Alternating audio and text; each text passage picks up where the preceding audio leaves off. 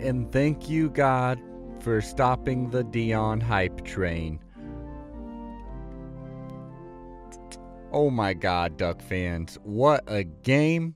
Anyone who's really been paying attention to Colorado and Duck football, I think you had an inkling of what this game would be. I think you knew that maybe the Buffs were a little overhyped, maybe the Ducks were flying under the radar, but I'll tell you this, I didn't know it was going to be 42-6. I didn't know it was almost going to be a shutout, but it was a wonderful surprise. I knew it was going to be a dominating victory for the Ducks, but holy cow. Let's get into it. This is the Sunday sermon for Addicted to Quack. We got 12 hot quacks, which is kind of a pun on takes. Not really a pun. Sorry. Number 1, stripe out. It was a stripe out. This is something that Duck fans are famous for being not very good at, the whole coordinating thing, the whole color coordinating, the whole getting all the fans to do one thing or another. Well, this time, it worked out. It worked out pretty well. It looked good. You could sell green, yellow, these distinctions. I will say there were times where you could be like, I can pick out all those, yellow, and a green over in this green section. Oh, look, all this whole family's wearing yellow. Like, they truly did not get the call. Like, go online. We posted it everywhere. But overall, it looked good. Definitely a good starting spot. I hope we continue this tradition. I hope we get better and better. Honestly, maybe we should just do, all yellow. Even then, I'm not sure if we could pull it off, but it was nice to see we tried. Number 2, QB play. Now, this is QB play for everyone here because we got Ty Thompson. He was in there. He did a pretty good job. His main MO was to go in there and kill some clock, kill the game, basically. Didn't quite work out, but yeah, he had a good game. I mean, he didn't miss a single pass, so there you go. Shadur Sanders was basically shut down, and for them to have a chance, he was going to have to be everything for them. He was, but he didn't do much. Shadur Sanders, 23 of 33, 159 yards, 1 touchdown. Threw a couple of balls that could have been picks that weren't, but, played pretty clean overall. Just got his clock rung a couple of times, too. A lot of sacks in this one, which was wonderful to see. Bo Nix was not perfect, but did pretty damn good. 28 of 33, 276 yards, 3 touchdowns thrown, 1 touchdown ran in even, 1 interception. The interception was bad, especially from my angle, because I was lucky enough to be at this game, thanks to a couple of wonderful listeners who gave me and a friend a free ticket. The friend had never been to an Austin game. No, it's not Aaron, but it was a different friend who never been to an Austin game. He had a blast. He's a good luck charm. Keep sending us tickets because this guy, we've only blown out the opponents every game he's been at. So, just saying. But yeah, that one pick from my angle, it was clear Bo Nix just didn't see the guy. And he's usually a real sure quarterback. I'm not too worried about it, but that one blemish, keeps you something to work on, something to watch in tape. Because otherwise, he was just about perfect. Most experienced QB in the nation, right? Maybe of all time. For a little while anyways, yeah.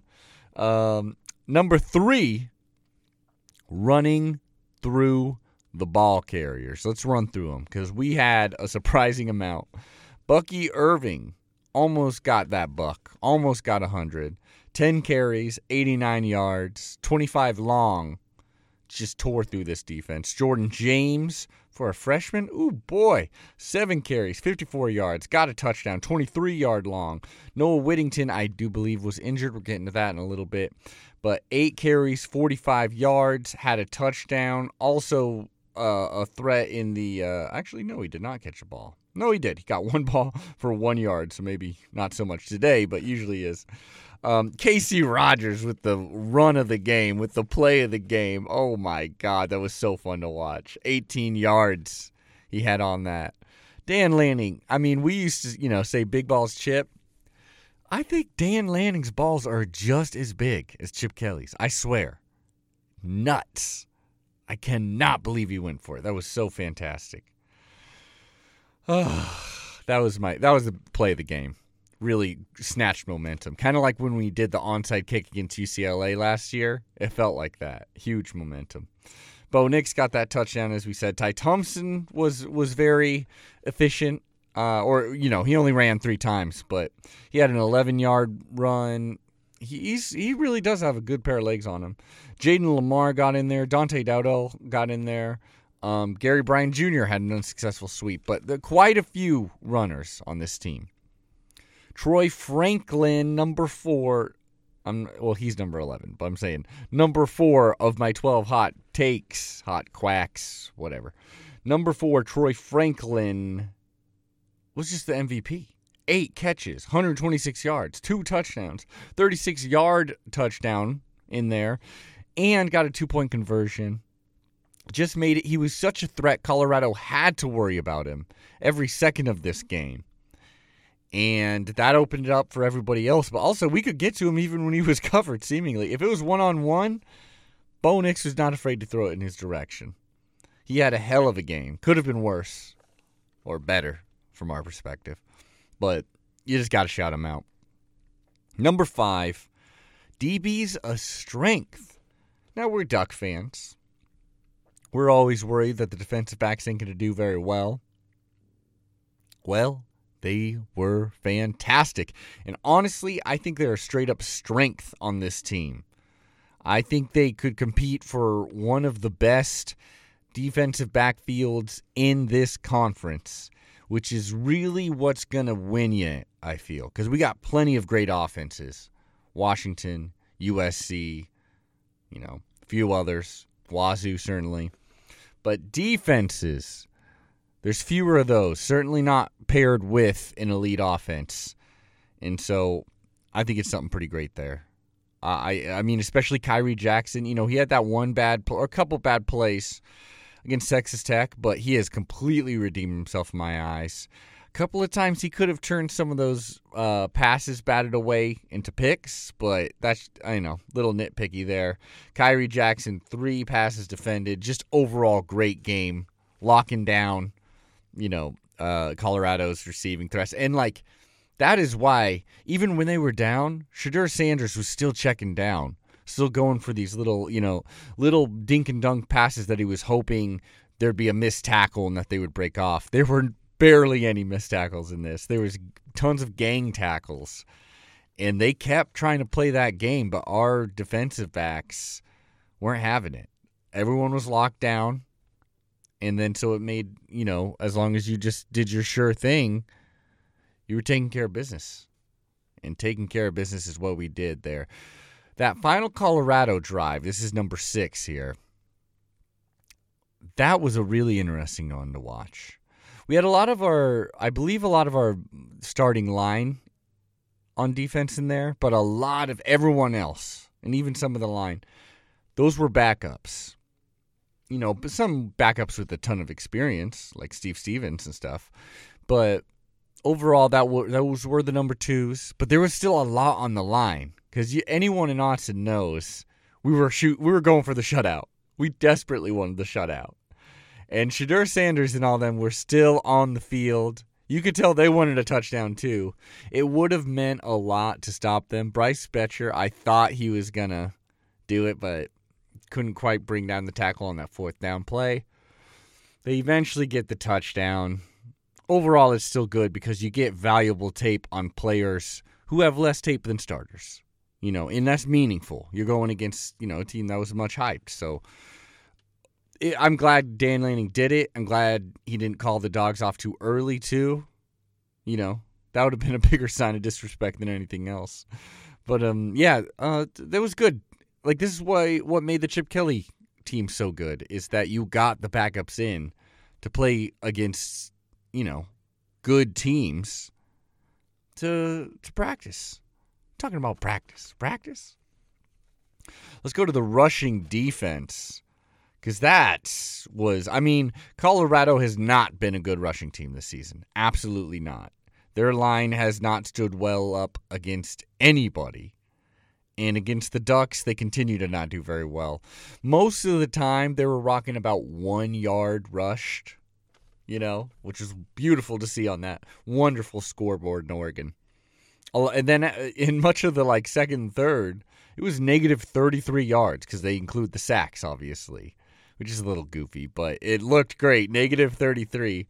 There was a point where they nearly had more penalty yards called against them than actual passing yards. Than actual yards, even. That was the real game that we were watching. I can tell. Duck fans were looking for anything, But we held them. I mean, our D-line is looking great. I'm absolutely loving them. It's easy to look great against Colorado if you got a competent line, but still. I mean, rushing was 40 yards after all the negative 34 sack yards Shadur Sanders had or whatever it was. Fantastic play. Love to see my boys out there. Casey Rogers had hell of a game, especially when you take into play that that fake punt. Oh, and also the way the punter sold that fake punt deserves an Oscar. It was wonderful. Penalty plagued number 9. That is right. We had 9 penalties for 80 yards. That is concerning when we're at home, when it's been a problem over and over and over. Yes, this is not a great space to be. I mean, fortunately, Colorado is even worse. 12 penalties for 106 yards. Even worse. Absolutely nuts. But a lot of those penalties were in the same spots that they've been in the other games for the Ducks, which is on the offensive line. We had offensive holding, a false start, another false start. Yeah, that's not great. And I think what will determine whether we're a Pac-12 champion or not this season is if we can limit these penalties. Because I'm feeling good about the defensive backfield. Overall, the defense, I think, is good enough to slow down some of the best offenses in the Pac-12 and then to really hurt a lot of the other ones. The offense is going fantastic. It's going to come down to how often we shoot ourselves in the foot. Now, fortunately, we were so dominant in this game that even when they were starting to stack up against us, we were still able to, convert on 4th down or something like that. Or just a huge play would break off and it would just eliminate the yards we just lost. But that's not always going to happen. And so that'll determine where we go. But, yeah, I mean, it's less than Texas Tech. We can say that at least. Less than Colorado had. Number 9, Sacktown. Now, you've heard of Quacktown, USA? Well, this is Sacktown, USA. Because the Ducks had 7 sacks, which is great to hear. When going into this season, we were very concerned about our lack of pass rush. Well, we do have a pass rush. Will it hold up against better offensive lines? We don't know. Many offensive lines are better than Colorado's. But it's good to see that we did live in their backfield. Shadur Sanders is known for holding on to the ball maybe a little too much, and we made him pay for it. So it would have been concerning if we didn't get to him, but we did 7 times. So let's continue to build on the success, which is especially nice when you see like Mateo Uiagalelei and Birch getting back there. Those are newbies coming out and having success. Newbies to the team. And that bodes well to the future, man. Young concrete. Gotta love them. Number 10, turnover battle. We finally lost the turnover battle, which I don't like, but it's true. Turnover battle, 1-0 we lose. Which overall for the season gives us 6-1 advantage still because we had not turned over the ball yet, which is wonderful. We already talked about the pick. It was pretty bad. We could have gotten some turnovers, I imagine, if our DBs had a little bit better hands. But overall, I'm not complaining about that. Only turned it over once. And Tez Johnson did fumble, but he recovered it. So, hey, good hands. Wonderful. Number 11, Noah Whittington is down. Now, if you know anything about Dan Lanning, he does not love talking about injuries, which goes to show you when he does talk about injuries, probably means it's a pretty serious one. In this one, he straight up said Noah Whittington will be down multiple weeks. I think quite a bit. I didn't actually see the injury, but just judging from Dan Lanning's tone, seems like this is a serious one, folks. Like it's going to be a while, which sucks. I mean, it's a position that, we got some depth, absolutely. Especially Jordan James really coming on. Dante Dowell looks good. But tough to see because he could actually, he was having a season where he looked to be possibly our best running back. And that's saying something when you got Bucky Irving there. So I don't think we'll miss too much of a step, but we're missing a great player. And that's tough pill to swallow. Yeah, I don't like it at all. Noah Whittington, heal up. We'll see you soon. Now we got the bottom 11, number 12, our final little quack take in which we look at the other teams in the Pac-12, the bottom 11, if you will. USC had to hold on to beat Arizona State. Arizona State gave them a hell of a game. I mean, when USC scored, it was pretty just bing, bang, bang, boom. But Arizona State did enough to disrupt them. They held, quote unquote, held them to 42, which against USC, that's something. It was a 3-point game, like in the third quarter as well. And I don't know. It was fun to watch ASU rally. I think Kenny Dillingham does have some people inspired. Just he's going up that's an uphill battle. Power to him. It would have been pretty damn funny for out of all the teams for ASU to beat USC. I don't know. Hopefully they don't get it going by the time we're playing them. But Cal at Washington. Good news for Duck fans. Cal did score 32 points. Bad news for Duck fans. Washington scored 59. They actually scored 14 points before the offense got on the field. Yeah.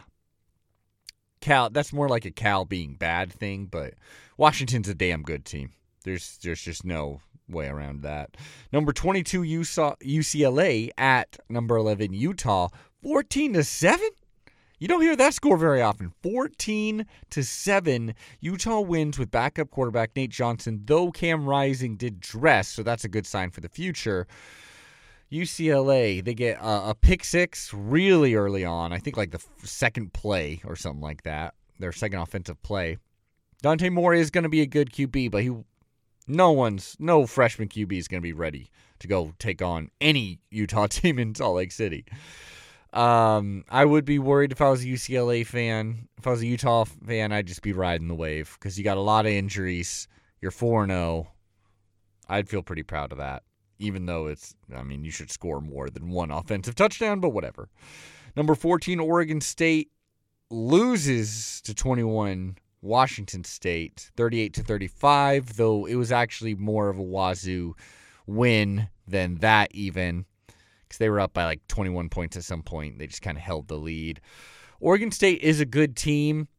Their offense makes it so I don't believe they will be competing for a Pac-12 championship game, but I think they will definitely be the spoilers. They can beat just about anyone. Maybe. We'll see. Wazoo is the dark horse, man. What if Wazoo won the Pac-12? Whew. I'd almost be rooting for it if I wasn't a diehard Duck. And finally, Arizona at Stanford. Jaden DeLora got injured. The backup rallies to get the win over a terrible, terrible Stanford team. A Stanford team that we will be taking on this Saturday. I'm Adam Chamail. This has been your Sunday sermon. Go Ducks. We'll see you Tuesday or Wednesday when we post our main feed episode. Bye. Quack, quack.